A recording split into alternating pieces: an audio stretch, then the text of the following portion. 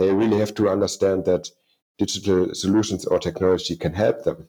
This can be done by dialogues, by transparency, by communication on the same level, and of course by involvement.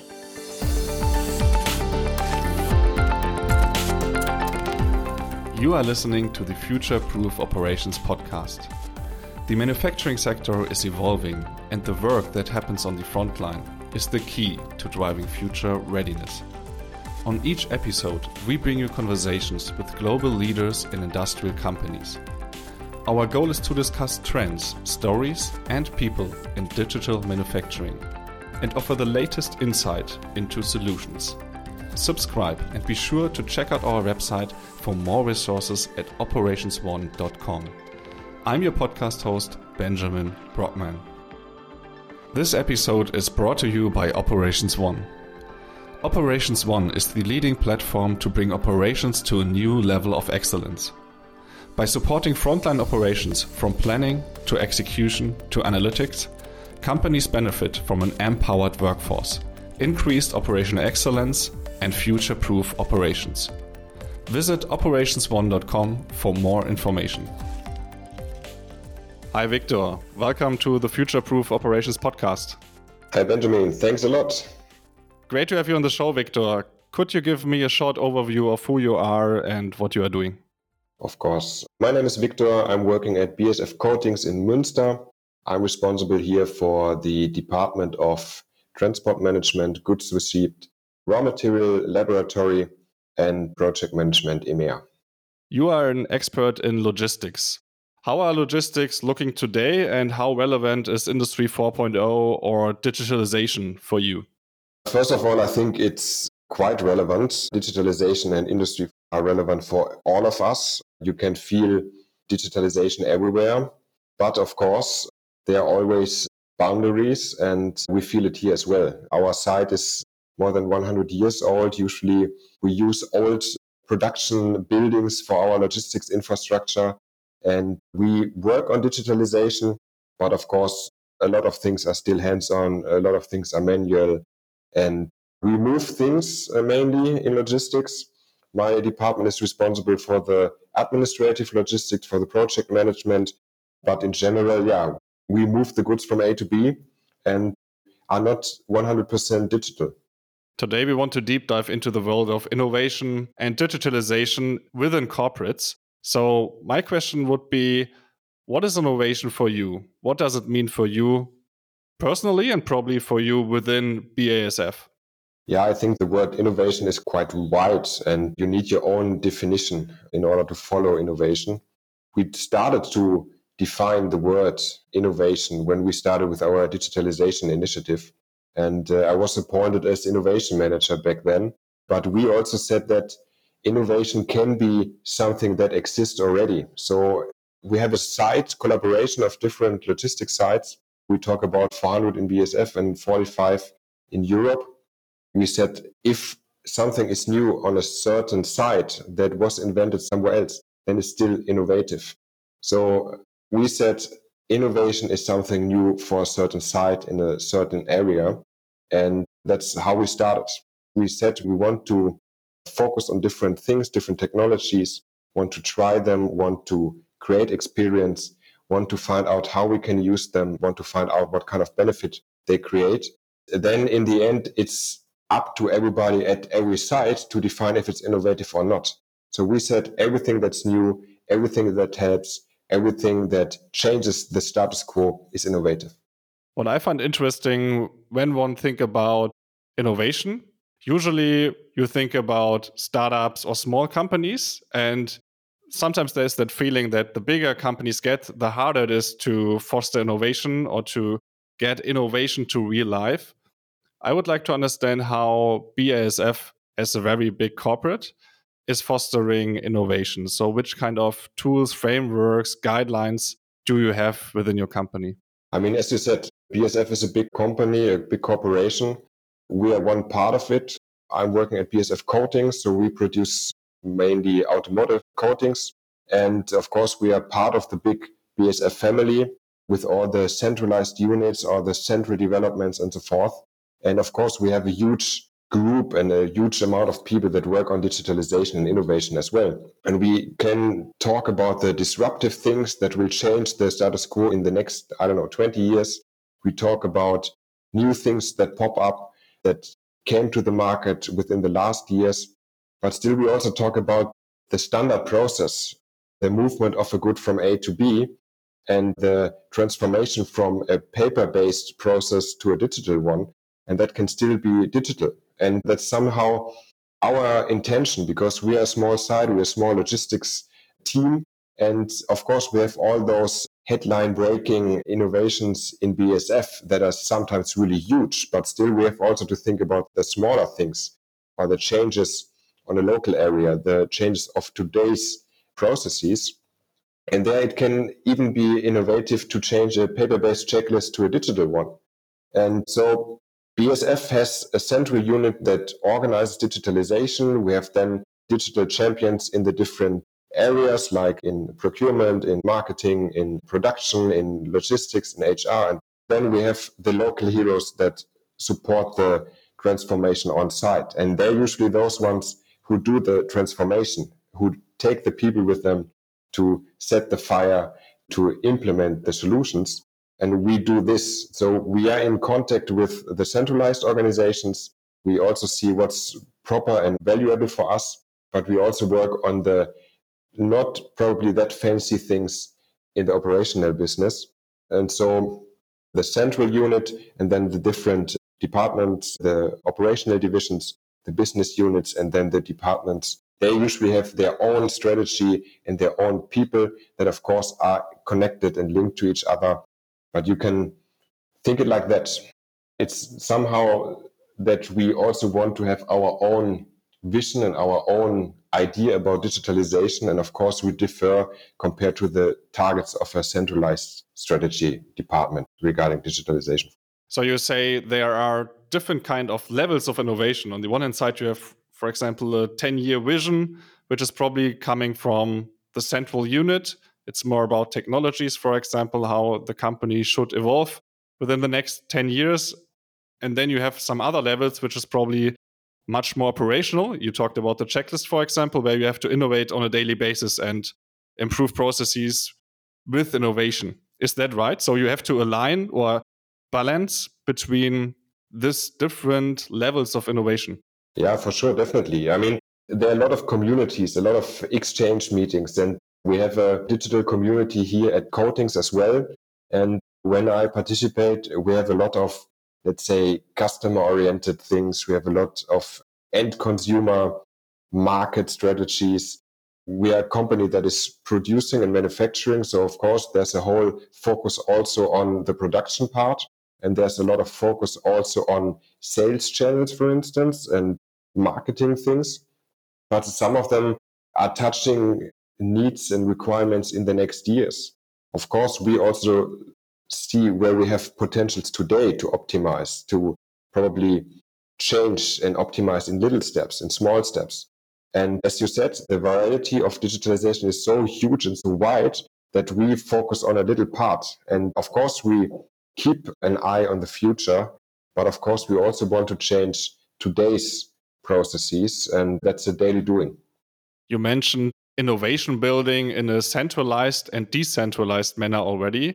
Is there one truth? So should innovation be centralized in big corporates, or it should be decentralized at all? How do you think about that? No, as you said, as you described it well, I think you need both. Like the stream of time has different periods and has different phases. And of course, you should foster all of them. If you only work for the next 10 years, starting in 10 years, then you lose 10 years. And if you forget to think about the future, if you only think about today, of course, you miss the future.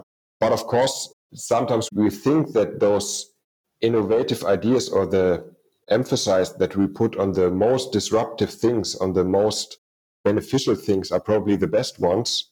But sometimes the small changes help as well. And you have to set the basis first before you change the future. And today we have to really build the basis. We have to collect data. We have to start to eliminate paperwork. We have to become more transparent about our KPIs, about our operational data. And then we can, of course, change and have this bigger impact as well. And sometimes we forget the small things. We only think about the big things. Do you use specific tools or frameworks at BASF to foster the innovation at your site, for example, or keep the central unit and you as a decentralized unit in sync? So are there specific tools? Well, I think we have those general tools and frames that everybody knows. We have strategies, we have teams, we have communities that deal with those topics. We try to align, we try to find familiar targets, aims. But in the end, everybody's responsible for his part and everybody puts one piece to the picture. And there, of course, you have different perspectives, different targets that should be somehow aligned. As I said, if you have a digital approach in a laboratory or in the production or in R&D, of course, it might defer to operational topics like in transport management.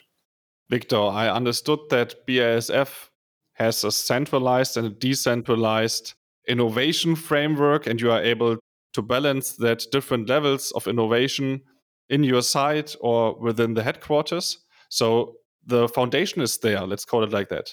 But how do you get innovation to real life? Which kind of mindset, for example, is needed within your team, within your company, that you have the right culture, the right mindset to bring innovation to life? Yeah, we believe that innovation and digitalization key are the people, is the mindset that you said, is the culture. We do a lot about it. We have those offers for trainings, for skill level enhancement. We have those communities. We kind of have this failure culture to try out things, to learn from mistakes. But as I said, the biggest issue is to reach everybody. And it's quite easy on a certain management level, or if you have a certain background, if you have a social background or in university degree or whatever. But if you really come as far as you come down, as more complicated it becomes. We have people here that don't understand all the big changes that easily. They are not reading those magazines or that watch those documentaries or that have this contact to disruptive innovation. And they are used to work sometimes as we started 30 years ago. You also have to get those people and make them understand the benefits and how the change of the status quo helps them. And they are quite skeptic. Sometimes they even believe that they are more digital in their private life than in the business life. And of course, you have to show them that digital initiatives help them also to perform their daily business better, and that there is no harm for their jobs or that they have to be afraid to lose their job. They really have to understand that digital solutions or technology can help them. This can be done by dialogues, by transparency, by communication on the same level, and of course by involvement. If I want to be innovative as an employee, I need time for it. So sometimes I think it's pretty hard to, on the one hand side, be innovative, but on the other hand side, you have your daily operations. How do you solve that at BASF? That you communicate, we need to be innovative, but on the other hand side, please do your job, please do your operations. That's the second task that's quite difficult and hard to perform, I think. Especially right now, when you talk about the lack of employees, the lack of workforce, lack of capacities. If you realize a certain pressure on operations, competition, then it's really hard. We are in a crisis modus right now, and everybody tries to do what's possible. We had this pandemic, and people could not support from day one to the next. We had loss of almost 50% in operations. And of course, in these times, you try to get out what has to get out. You try to deliver what you can deliver, to pack and pick what you can pack and pick. So you don't have time or a freedom of mind to think about new things or additional things. And I think that's the secret on how to reach the people. You have to somehow give them the freedom to try and to think and to come up with ideas. But that's pretty hard. And especially if you lose a lot of employees due to illness or sickness. So that's the biggest challenge right now. And of course, right now we also try to take those people, those employees that have those ideas, that have this mindset, and to open them rooms to get involved and to bring in their ideas. But then, of course, other people have to cover it. And I also believe that right now it's even harder to have this whole company, whole department approach that everybody's involved. It's not possible right now. But in the end, not everybody wants to be part of this development on the other hand. And you always have people that just want to do what they always do. So the amount of people that want to be innovative is smaller. That helps us also to give them freedom and give them room. But yeah, those days and those times right now make innovative thinking even harder than before. Victor, you mentioned failure culture as well. And I truly believe in failure culture. And I think this is a very important tool to make innovation much more impactful and to foster innovation. But sometimes I feel like it's very easy to say that we have a failure culture in a company, but it's much harder to really bring it to life and to have people standing in front of the crowd and talking about their failures and having it in some kind of daily routine. So my question is, what is your experience with building or establishing a failure culture? And are you still in the mode to do that? Are you still on the way to achieve it, or are you already there with your team? I think that you will never be there is always an approach that needs to be continued. And of course, what we try is to really understand quick and early if we have a benefit or if we can create value out of an idea or not. So we try to not to put too much time and too much money into ideas, but to really analyze what's necessary to fulfill this idea. And that helps us, and that shows us where we are, how much time is needed, how much emphasis is needed, and sometimes also shows us that we failed and that our idea was not good or the time was not right yet. And that, of course, helps us to create experience, and out of the experience, we create value. So a failure should always be somehow an extent of experience, and then it's a benefit. And that's what we try to do. Of course, we fail, and of course, not everything is right and not everything is good, but we try to build out good experiences of good initiatives. And in the most cases, we foster on those, we call it smart solutions that might be simple and easy, but that took some time to find them and took some time to implement them. But in the end, everybody is happy and everybody can use those technologies. And if you would say, oh, this idea is so simple, it could have been mine, then it's the idea that we're looking for. And then we try to promote those ideas in order to motivate others to bring in their ideas. So that's more or less the way how we do it. We talk about the failures, we talk about the things that we learned out of the failures, and we promote those success stories that we created in order to motivate more people to participate. Let's make innovation a little bit more hands-on or bring it to real life within that podcast episode. I know that you have been innovative in the past with your team. Do you have an example project where you say, this has been a great project, we have been innovative, we did learn something? Which one is it? Yeah, there are some projects that we did. There's one that was also picked up by our venture building team, and it deals with smart containers. We produce car coatings and we fill them into steel containers that we ship to the customer. Then we pick it up, we clean it, and then we refill it. Of course, we have one topic and one project that we started, and that was picked up also by the venture building team. And it's about smart steel containers. We use containers to bring our coatings to the customer. We pick them up and then we refill them and send them out again. And these assets are our own assets. So we have a big fleet and we didn't know where they are, or we knew where they are, but we didn't know about the fill level measurement. And so we set up a sensor. We started to build it by ourselves together with partners and created a lot of intellectual property. And we're really close to start this venture. But unfortunately now we don't have the management background anymore due to the current economic situation. And therefore we are looking for a partner right now that helps us to bring this idea to life that is, let's say, quite close to become a digital baby. And this was started from operations, from an idea here in logistics and in the container management.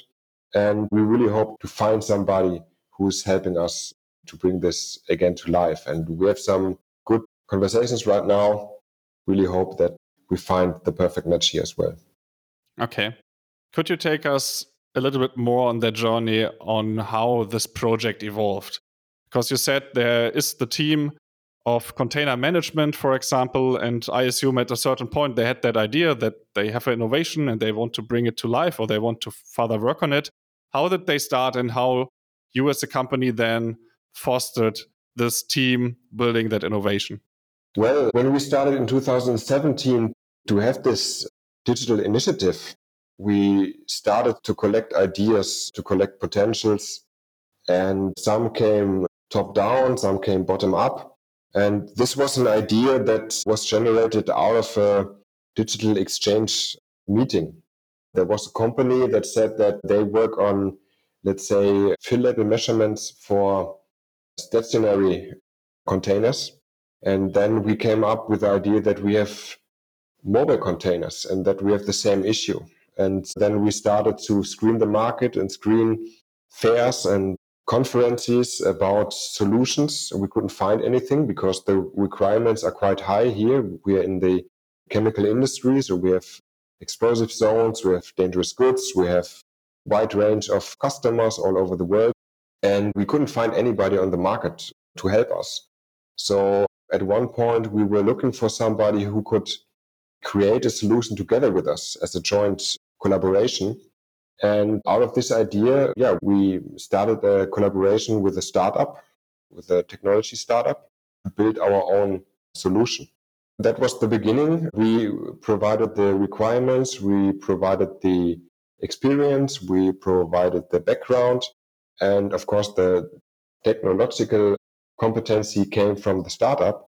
And together we created something new, which was or is innovative and disruptive in our point of view, because we started to create a solution that is working based on machine learning compared to physical ways of measurements that are known until then. Did you have some learnings during that years where you say this kind of learnings or takeaways I would do it again or I would do something different and you can share it with our listeners? Yeah, hundreds, I would say. We really found out that it's really complicated to create an IoT device, of course. Then, of course, we know that it's hard to build something new when your core product is something else. We are focused on chemicals. Here we talk about an IoT device. Of course, there are differences.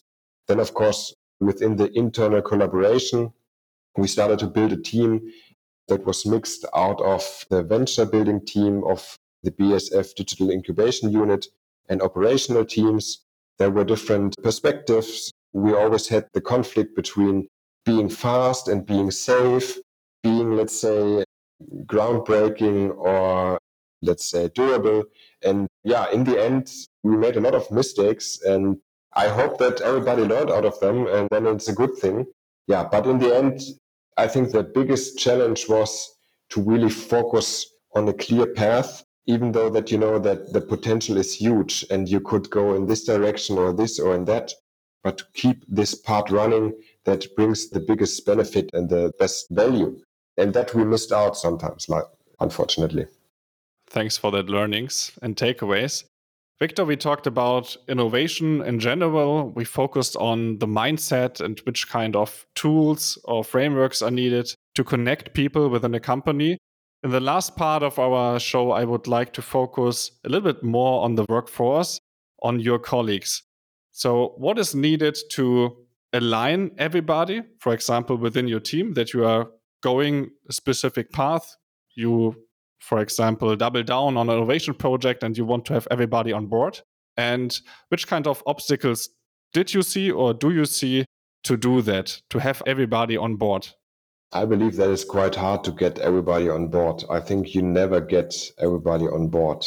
I think it's possible to offer everybody to be part of the crew that sails on board, but you will always have people that don't want to join you.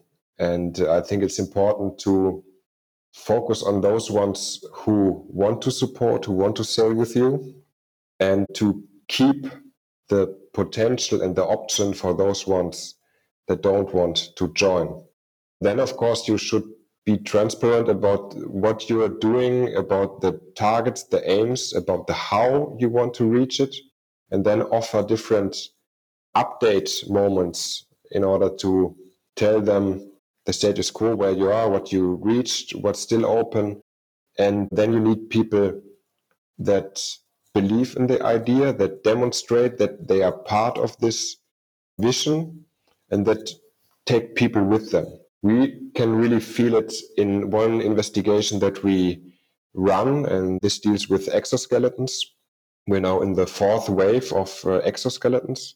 And from initiative to initiative, from wave to wave, from device to device, more and more people joined the community, let's say, to being interested, to seeing the benefits, to being interested in trying the devices. And this took a lot of time. And you should keep moving. You should have this continuous improvement, this continuous investigation, and then probably you can get more and more people that follow and that share your vision. Is the key to success to not put pressure on innovation and not put pressure on the people that shall commit to that innovation? Because as I understand you, I find that very interesting that you say you don't need everybody on board, but you communicate transparently to everybody and they can jump on board whenever they want. Yes, I think you always have people that are skeptical, that don't think that open or think that positive or that fast or whatever. But you should give them time, and you should have people that are open to try things. We have another good example. We have intralogistics processes here. So we move things from A to B within the site. And here we also implemented a solution that helps us to steer and navigate the different shipments and the different transports.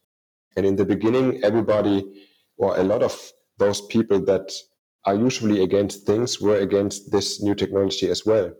But we had people that went into the sites, in the site production plants and to the different logistics segments in order to give them a touch and feel and to show them how immediately you could place your order in the system. So we implemented the solution, and right after we had the first, let's say, bug and the solution was not available anymore, we got complaints, especially from those ones who were against everything in the back time. And that was interesting because today everybody loves the solution. Nobody is against it. People appreciate it. And that's somehow the way how we did it. We had 2 or 3 people who were really into it.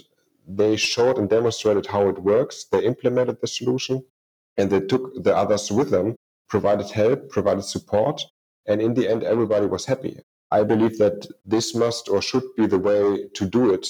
And you can't do it in a different way if you want to be sustainable in what you do. Victor, you named some innovations in particular, like exoskeletons, smart containers, in the middle of our podcast. Coming already to the last question, I assume that logistics will change in the next years. You mentioned some innovations. What is your vision for logistics? How will logistics look like 10 years from now, from your perspective? I think it's a good question, and I could start now to have this vision that you read and you see everywhere, that everything is connected and everything is linked to each other, that you have real-time information, that every single parcel is an IoT device, and that you have smooth processes that are tracked and traced and that are steered from control tower.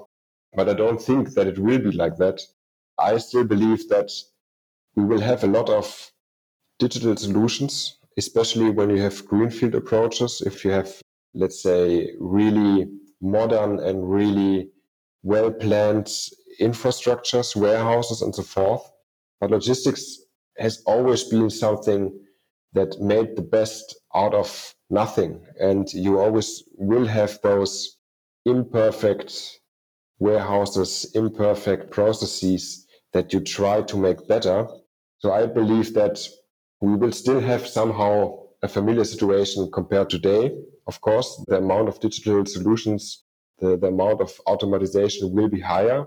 But in the end, as long as workers are, let's say, that cheap and conditions are that complex, things will somehow remain like today. Of course, you have to think different. I hope that people change their way of thinking, the way of ordering things. I hope that we will have more sustainable solutions. And I believe also that companies will focus more on sustainable solutions, more on digital, transparent processes. I'm afraid that we won't reach them everywhere. There will always be, like, let's say, the processes in the good old way. But here for us, our aim is really to optimize those processes and those process steps that don't create value, that harm the people, that are not valuable, that are not environmentally friendly. And that's our vision for BASF coatings, at least. But in general, I think in globally seen, there won't change too much. On the other hand, I believe also that those ones who don't change at all won't exist in 20 years, probably. Victor, it was inspiring to talk with you. I learned a lot about digitalization within logistics. Thanks a lot for being on the show. Thanks a lot for the invitation and for the good exchange. Bye, Victor. Bye-bye, Benjamin. Take care. Thank you for listening, and we hope you found this episode valuable. If you enjoyed the show, please leave us a 5-star review. You can find more information and resources at operationsone.com. This episode is brought to you by Operations One. Operations One is the leading platform to bring operations to a new level of excellence. By supporting frontline operations from planning to execution to analytics, companies benefit from an empowered workforce, increased operational excellence, and future-proof operations. Visit operationsone.com for more information.